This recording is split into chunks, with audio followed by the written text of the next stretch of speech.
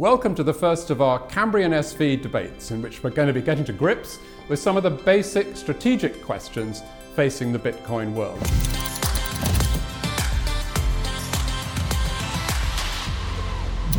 We're starting today with a very basic question. Is a Bitcoin business the same as any other business, or does the technology mean that different rules and different incentives apply? To discuss this, I'm joined by Ryan X. Charles, the founder of MoneyButton, and Jimmy Odom, the founder of Bitboard. Will you please welcome them to the debate?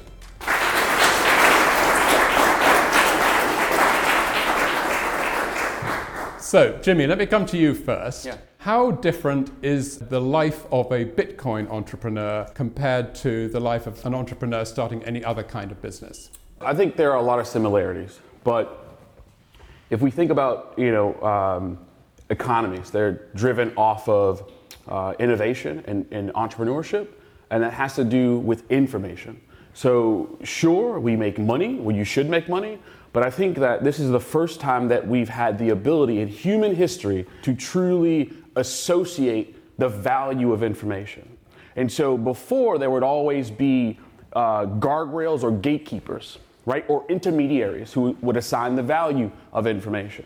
But Bitcoin, being the open protocol that it is, gives not only the ability to assign that value, but to evenly distribute the information behind the assigning of that value. And so I think when we talk about records, I think it's fundamentally different because it never existed until this time. So Ryan, what does that mean for you as an entrepreneur? Sure. So I'll both agree and disagree on some points because I'm sure we see things pretty well aligned. But I would go back and say when it comes to like what is it that Bitcoin entrepreneurs are doing differently, I think insofar as they're acting correctly, it's actually the same rules of business and the same rules of economics that it's always been. So, for instance, the notion of a corporation goes back several hundred years. I don't know the timing exactly. I think it's at least about 600 years old, something like that. Even the people that went out and created ICOs and things like this, they incorporated. They picked a jurisdiction. They said, I'm creating a corporation here. They did that. That's still the same thing. So I think there's a lot of stuff where even in the cases where what they claim is that it's totally different, it's not actually totally different. They're following the same rules of business and the same rules of law that other people do, or it's just illegal and they have a big problem, and some of those people have actually gone to prison. Jimmy, do you believe that there's actually a moral distinction between trying to build a Bitcoin business and trying to build a traditional capitalist business? So I wouldn't define it as the absence or presence of morals. I do believe that you have an incentive to behave morally, right? In Bitcoin. Under the Bitcoin within the Bitcoin ecosystem. And so, I'm Christian. I tend to speak a lot in reference to my faith, and I do think that all laws that men are governed by has to do with a higher power. And so, the further you get away from the higher power and those rule sets, those primitives that are given to each one of us, the more turbulent mankind becomes. And so, I think that Bitcoin is this really fascinating discovery, because I don't think it was invented, I think we discovered it. And so I think that due to this discovery, what we find is that its fundamental primitives seem to correlate really fascinating to those same behaviors and primitives that are from or assigned from the higher power. And so, again, I don't think morality is the way I define it, but I do think it in terms of these base level truths. And Bitcoin provides really fascinating visibility into the behavior and habits of those same participants. Ryan, do you think with MoneyButton, are you sort of, in some sense, occupying the higher ground morally? Well, okay, that's hard to answer because, of course, I'm tempted to say yes right away. I'll say that certainly I do believe that there's sort of a right direction to go in, and I look myself as basically sort of having a wavering moral compass here where the goal is to kind of narrow in on what is the right direction and go in that direction. Certainly that's the intent.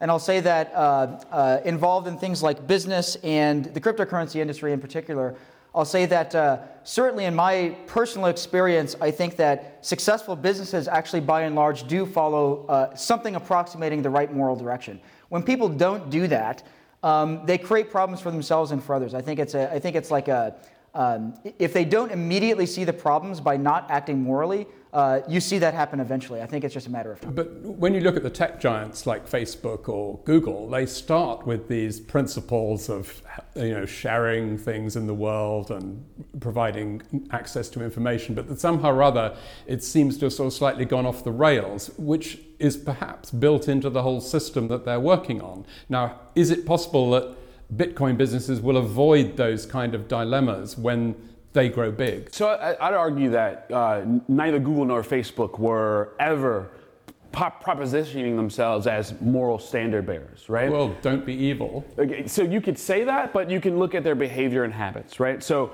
on one side, we're going to give you quote unquote free email, right? But on the other side, I'm going to mine your data and do so in a way that you are not immediately aware of its ramifications and repercussions, right? And so you'd argue, like, is that moral? Like, probably not, right? It's better to have an informed individual to make, that sovereign decision. But Bitcoin behaves so much differently because it's all transparent. We are able to immediately see, does your action mirror your behavior? And I think that's really, or do your words mirror your behavior? I think that's the way I'd phrase that. And I don't think that's ever been possible.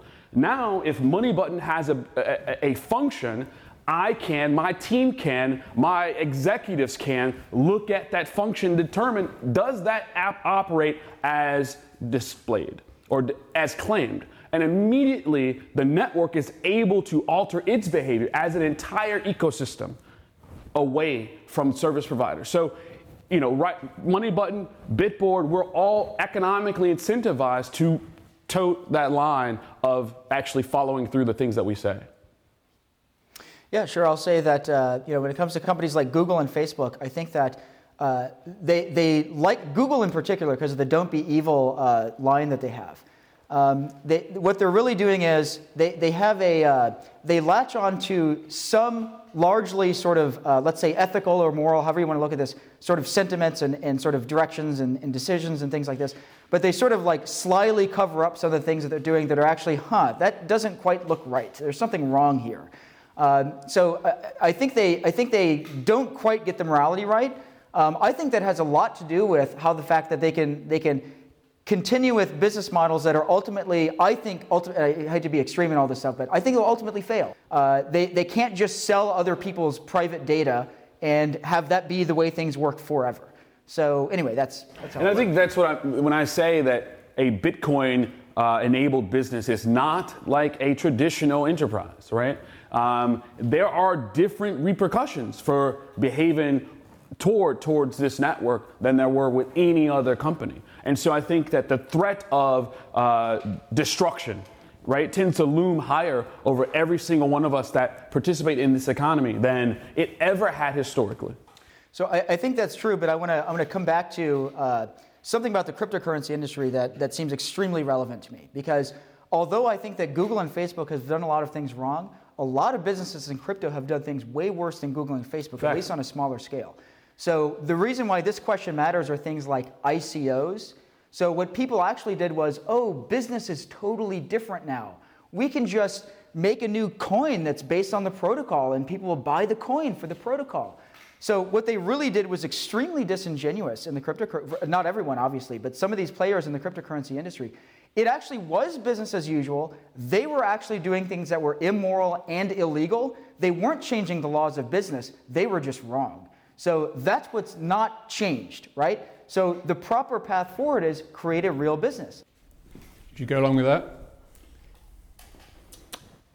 The general thesis, yes, right? But I think as I think more intimately about it, I think Bitcoin has the potential to solve these and remedy these problems, right? We see that when it comes to forks, right? An ideological difference emerges within the network. There's a split, a social division, and at some future date, on a longer enough time horizon, those differing viewpoints will probably be resolved. Now, whether I'll see them in my lifetime or my children's lifetime, I think at some point society will come back to a point of merger, right? And I think that each time it's in the protocol to facilitate the division within the human being, right? That's not the case with Facebook. That's not the case with Google. Each one of those corporations cannot survive a fork, right? If Sergey and Larry at the 7th year fractured, Google would not be what we experience today. But Bitcoin is the same today as it was pre-fork. Now, what we're finding is that the ability to survive and sustain itself, right, is being tested. That's all the benefit of strengthening the network. These are essentially white blood cells, right? When you get sick, you heal yourself. You're stronger at the virus that's taking place, right? And I think that that's what it's built into the fundamental nature that is Bitcoin. This discovery, again, has never existed. We couldn't, whether it be a country, whether it be an ideology, those fractures probably have the potential to never. I want to both agree and disagree again. I'll say that the part that I agree about is I think Bitcoin does actually encourage something good. So I think it actually does encourage a better morality, because companies basically have to be more transparent and accountable than they used to be. So it encourages the right thing. And in doing that, again, if the law of a particular country is like well aligned with morality, then that means it's also legal too.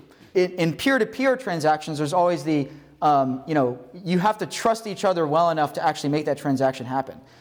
I think we better call a halt to it there, but thank you both very much. Would you please thank Jimmy and Brian?